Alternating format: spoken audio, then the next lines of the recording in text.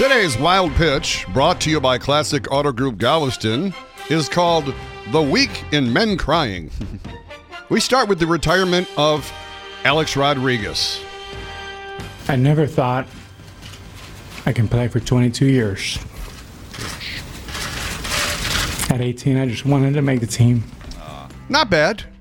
Not bad. He held it together pretty good. Next, the retirement announcement from his Yankees teammate, Mark Teixeira. It wasn't always enough.